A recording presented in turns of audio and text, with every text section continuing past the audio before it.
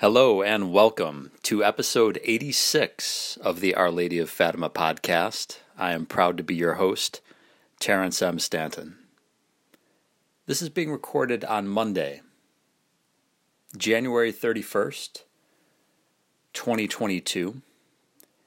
And today we're going to take a look at an article from the Fatima Center, located at fatima.org, entitled A Night Illumined by an Unknown Light, by Andrew Sosonic, and it was initially published on January 25th. And this is going to be a subject we've touched on before, but it certainly bears repeating because of its great importance. Let's take a look. On July 13, 1917, after showing the three shepherd children a vision of hell, Our Lady then confided to them the second part of the Secret of Fatima. If what I say to you is done, many souls will be saved and there will be peace. The war is going to end, but if people do not cease offending God, a worse one will break out during the reign of Pius XI. When you see a night illumined by an unknown light, know that this is the great sign given to you by God that He is about to punish the world for its sins by means of war, famine, and persecutions against the Church and of the Holy Father. To prevent this, I shall come to ask for the consecration of Russia to my Immaculate Heart, and the communion of reparation on the first Saturdays. If my requests are heeded, Russia will be converted, and there will be peace. If not, she will spread her errors throughout the world, causing wars and persecutions of the Church. The good will be martyred, the Holy Father will have much to suffer, various nations will be annihilated. I'm going to pause for a second here and add some of my own commentary, as I will periodically throughout these articles. Think of what Our Lady's saying here. Think of how offensive, how truly insane sin is to Almighty God. And what she's talking about is taking place over 100 years ago, 1917. And we might have in our mind's eye, people were basically good folks back then, and most people were on the same page morally, be they Christian, Protestant, Jewish, whatever the particular case might be, and it was pretty much a moral society. Well, certainly in comparison to 2022, was a very moral society 105 years ago. But not in the eyes of God. The Lord had been grievously offended, and for a long time, by what people were doing, or not doing, in upholding the Ten Commandments. And think of how much worse it is now in our day. Are we a more moral society than the world as it existed in 1917? Surely not. No Christians were arguing for contraception, let alone abortion and so-called same-sex marriage. A person who was arguing in favor of those things back then was liable to be locked in an insane asylum or punched in the face. Just didn't talk about those sorts of things. But now every sort of vice is celebrated. And it's like the world has been turned upside down. To be virtuous is to be a prude,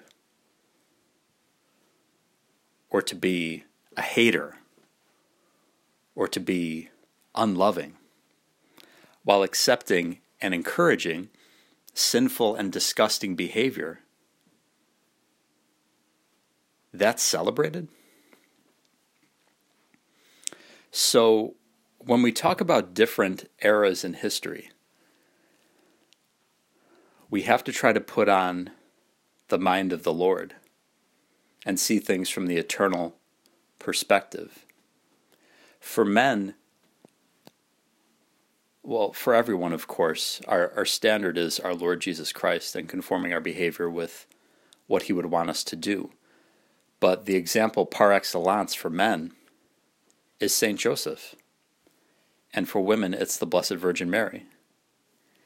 It's not what the popular celebrity is doing on TV or in the movies, because it's bound to be the most immoral behavior imaginable, saying the most ridiculous things imaginable. For men, we're called to be great saints. We're called to be righteous husbands and fathers and priests, like St. Joseph. And for women, women are called to be chaste and modest and have self-control and not be a temptation to men, like the Blessed Virgin Mary, and to be obedient and docile to their husbands when they're married. These sorts of things were just par for the course for centuries in the Catholic Church. It was understood. Traditional gender roles for men and for women. And those have been completely turned on their head now because of the so-called sexual revolution, really a sexual devolution. We need to get back to traditional values. That starts with devotion to Our Lady of Fatima and devotion to St. Joseph. We recently came out of the year dedicated to St. Joseph, and it's a great idea for all men to either renew or develop for the first time a good, strong relationship with St. Joseph. St. Joseph is my co-patron along with St. Raphael the Archangel. Those are our models.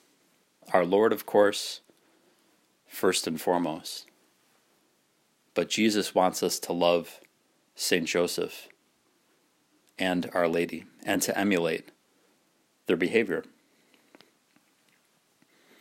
Let's continue. In the article, Mr. Sosonic says, here Our Lady warns of the events, including war, to be foreshadowed by the night illumined by an unknown light. She also provides the solution for preventing these events, the consecration of Russia to her Immaculate Heart, and the devotion of the communions of reparation on the first Saturdays. The night of the unknown light occurred, but unfortunately Our Lady's requests have gone unheeded, and many of the predicted events have already occurred. Thus it would seem that the annihilation of nations is looming on the horizon. The night of the unknown light. By 1938, World War II was about to break out. It would begin during the reign of Pius XI, signaled by a night illumined by an unknown light. On the night of January 25 and 26, 1938, during the reign of Pope Pius XI, who reigned between 1922 and 1939, the sky became a brilliant blood red, likened to the blaze of a gigantic fire, and filling the evening sky. It was seen across Europe and even in parts of North America and North Africa. It was determined to be a most extraordinary aurora borealis, but Sister Lucia expressed reservations about this. She wrote in her third memoir, on August 31, 1941, that no matter what cause the light could be attributed to, God made use of this to make me understand that His justice was about to strike the guilty nations. This was the sign of the beginning of World War II, and the other dire events predicted in The Second Secret.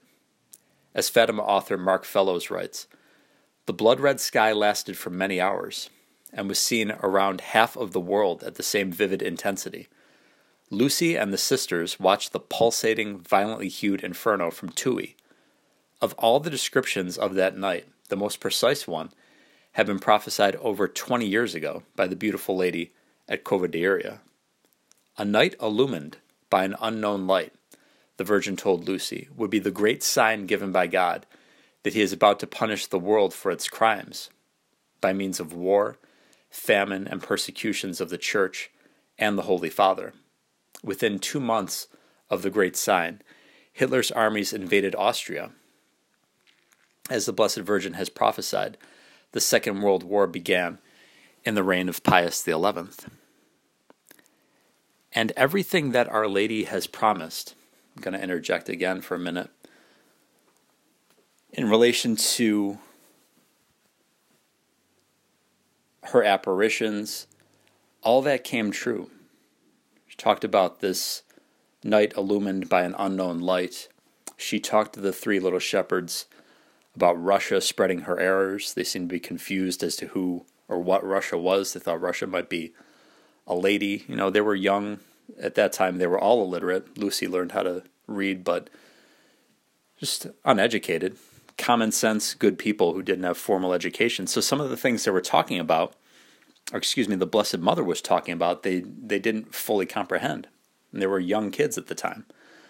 But of course, our Lord comes, and Our Lady comes in many of these apparitions to the young, to the modest, those who are poor, those who are seen as not being of much importance to the world. What does the world emphasize? Youth, beauty, wealth, power, sensuality. That's what the world is about. What is the Lord about? Chastity, modesty, self-control, wisdom, understanding, counsel, fortitude, knowledge, piety, fear of the Lord. Right, the fruits and the gifts of the Holy Spirit. That's what we should ask the Lord for. Yes, it's wonderful to pray for success in school, success at a job, to marry a good woman or a good man, whatever the particular case might be. But above all else, as the Bible verse says, we should seek His kingdom first.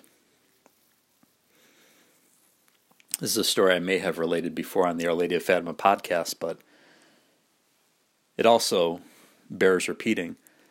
Dr. Ralph Martin talking about when he was first starting off as a young married man, wasn't making a lot of money, kind of had a part-time job. You know, he had a wife and was sure that kids would be on the way soon, and they were. And he was wondering, what am I going to do? How am I going to support my wife? How am I going to support the children? If the Lord blesses me with a family, which He did. But he kept going back to the scripture verse. I don't have it in front of me right now, but it's that scripture verse that talks about seeking the Lord's kingdom first. And He'll provide you with everything else besides, but you have to seek His kingdom first. We have to want what God wants. We have to pray for that grace. Lord, help me, that all of my thoughts, words, and actions will be only what You want me to think, You want me to speak, You want me to do. Conform my will to Yours. Father Jeremiah Drexilius wrote that book, The Heliotropium, about conforming our will to the Lord's. I certainly believe that the Lord has a universal will for everyone, which is to be saved, certainly. But He has a specific will for each and every one of us. There are things in this life that only I can do. There are things in this life that only you can do. There are things in this life that only your sister or your brother or your mom or your dad or your cousin can do. Because that, from all eternity, has been the specific will for our Lord, for your life, for my life, for their life.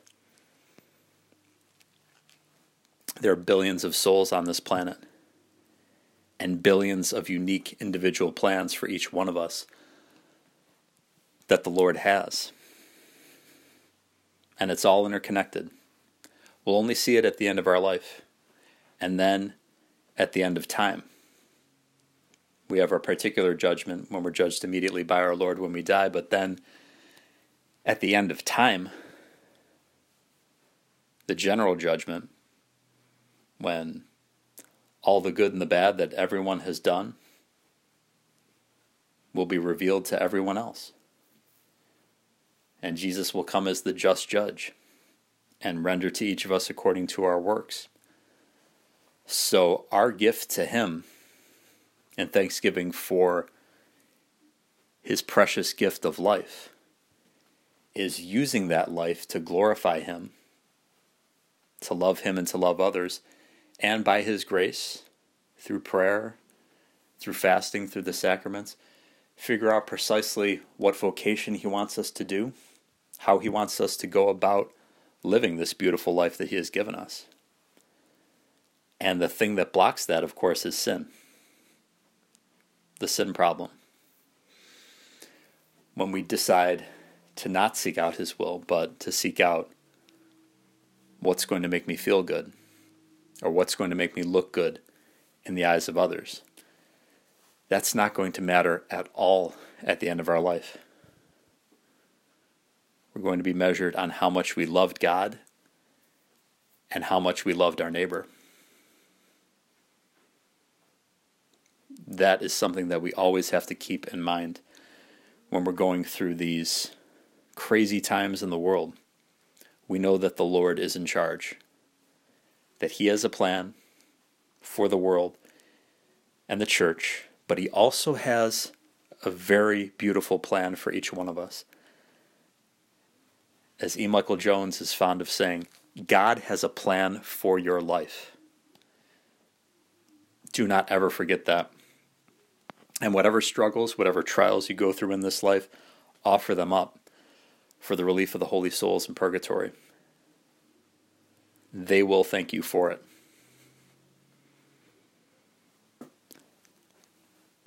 Let us continue with Mr. Sosanic's article. This section is called During the Reign of Pope Pius XI. Some critics argued that Sister Lucia's prophecy that war would begin during the reign of Pius XI was incorrect, claiming that the Second World War began with the German invasion of Poland on September 1, 1939, as is widely and erroneously believed. When Pius XII was pope, installed on March 12, 1939, not Pius XI. However, the invasion of Austria, March 1938, the annexation of Czechoslovakia, the formation of military alliances, and the decision to invade Poland were the beginnings of the war, though a state of war had not yet been officially declared by the major world powers against one another. All of these events occurred during the pontificate of Pope Pius XI. Thus, it is historically inaccurate to claim that Our Lady's prediction of a worse war breaking out during the reign of Pius XI was an error. Not only does such an assertion demonstrate a lack of historical knowledge, but worse, it betrays a lack of piety and reverence, and at worst, could be construed as blasphemous. Also, during the same night of January 25-26, 1938, in Moscow's Lubyanka prison, a man by the name of Christian Rakovsky was being interrogated by Joseph Stalin's chief interrogator. During the interrogation, Rakovsky revealed Germany's plan to dominate Europe.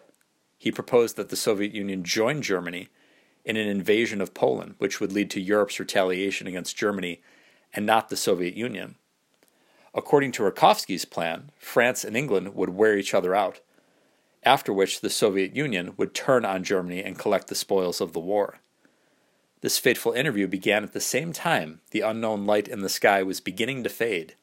It resulted in the Soviet Union's instigation of and participation in the war, and Rakovsky's plan was carried out to the great benefit of the Soviet Union.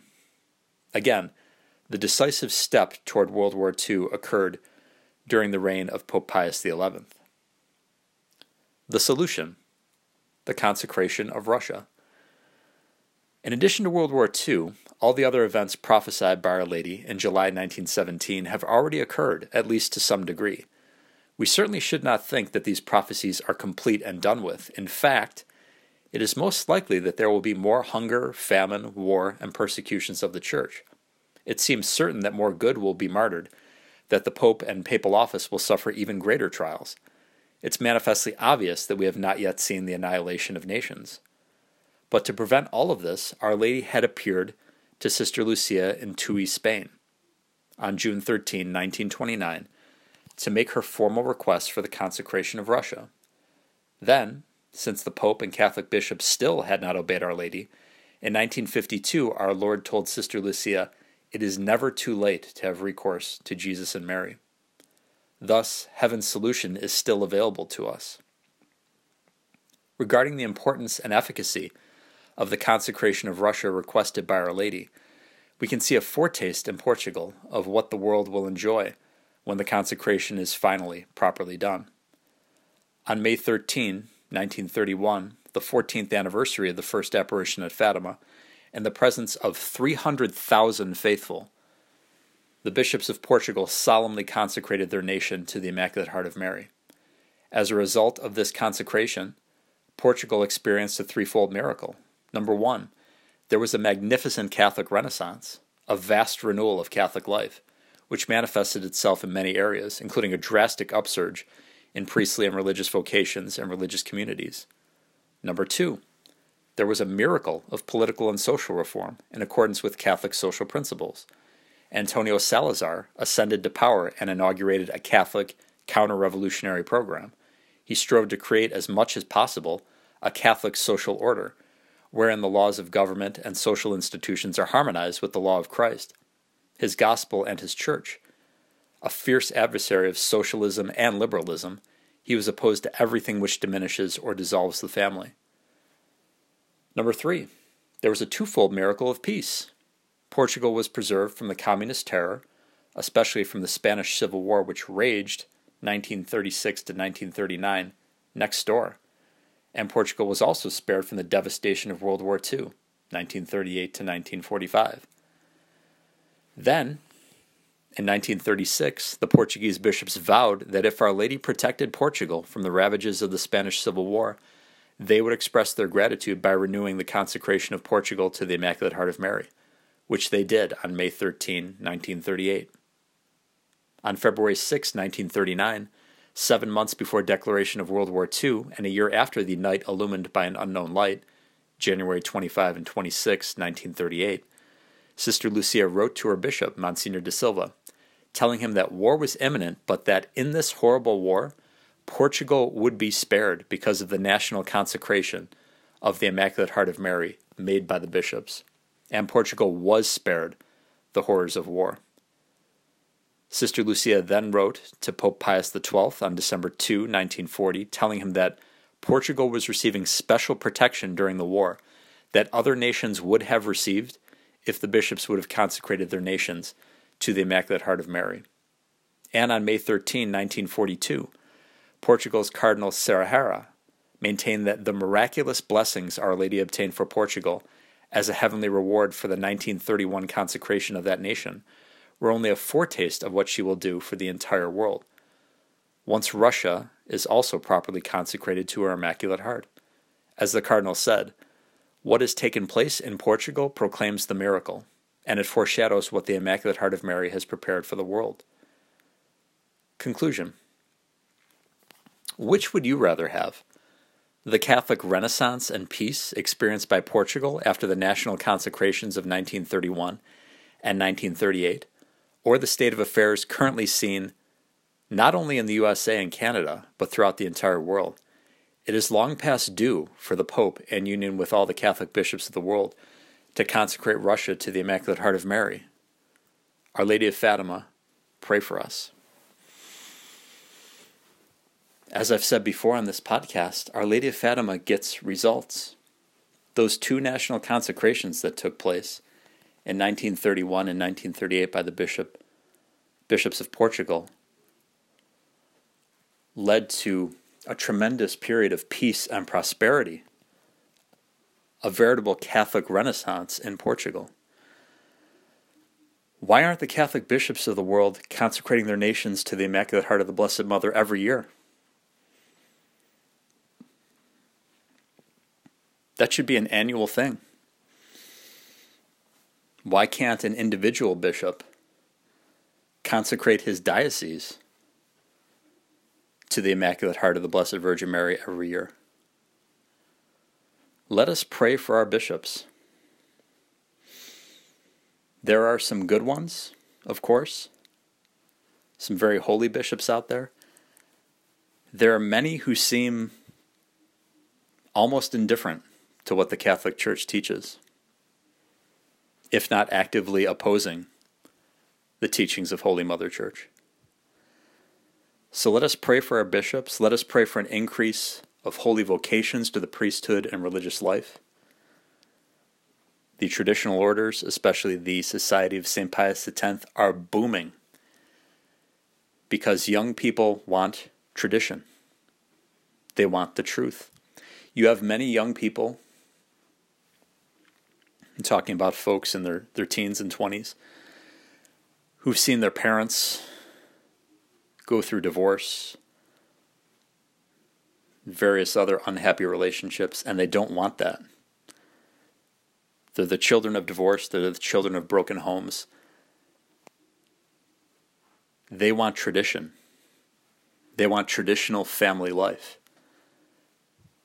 They want the sort of existence that their grandparents or their great-grandparents had, that every generation of Catholics had. Home and hearth. A family, a true family. A mother, a father, children. Not all of these notions of what a modern family is, with 2 moms or 2 dads, or 1 mom or 1 dad, and all this other nonsense. That's not what God wants. You can't be raised properly unless you're raised by both a father and a mother. Now I understand there are tragedies. Sometimes a father dies or a mother dies. Other family members, older siblings, have to pick up the slack. But a normal family, a healthy family, is a mom and a dad who are married, who wait until their wedding night to engage in the marital act. That's why it's called the marital act. As we stated before on this podcast, John F. Kipley, The Covenant Theology of Sexuality, sexual intercourse is intended by God to be at least implicitly a renewal of the marriage covenant. We need to be a society that gets back to that understanding, that sexual intercourse, the gift of married love, is to be saved for a husband and a wife. And anything outside of that is either fornication or adultery. And let's pray also for the day where all pornography is outlawed. It is evil. Pornography emasculates men and it destroys women. Men, we must be like St. Joseph. We must defend women. We must protect women. And women, you have to hold men up by wearing modest clothing, by being chaste, by not tempting men into immorality. Only then can we have a true culture of life. Let us conclude by honoring Our Lady of Fatima and honoring St. Joseph. In nomine Patris et Filii et Spiritus Sancti. Amen. Ave Maria, gratia plena, Dominus tecum, benedicta tu in mulieribus, et benedictus fructus ventris tui, Iesus. Sancta Maria Mater Dei, ora pro nobis peccatoribus, nunc et in hora mortis nostrae. Amen. Prayer to St. Joseph for Purity by Father Donald Calloway. St. Joseph, strong spiritual father, defend me against sins of the flesh. Jesus said, "Blessed are the pure of heart, for they shall see God." St. Joseph, terror of demons, protect me from lust, immoral desires in my heart, and impure actions in my body. Help me not to offend God. Here and now I chain myself to you and sacrifice everything for the good, the true, and the beautiful. I love you, St. Joseph, and I thank you for being my spiritual father. Amen. Virgo potens, ora pro nobis, Sancti Joseph, terra daemonem, ora pro nobis, in nomine Patris et Filii et Spiritus Sancti. Amen. I am Terrence M. Stanton. You have been listening to the Our Lady of Fatima podcast. Please share this podcast with everyone you know. Goodbye, and God love you.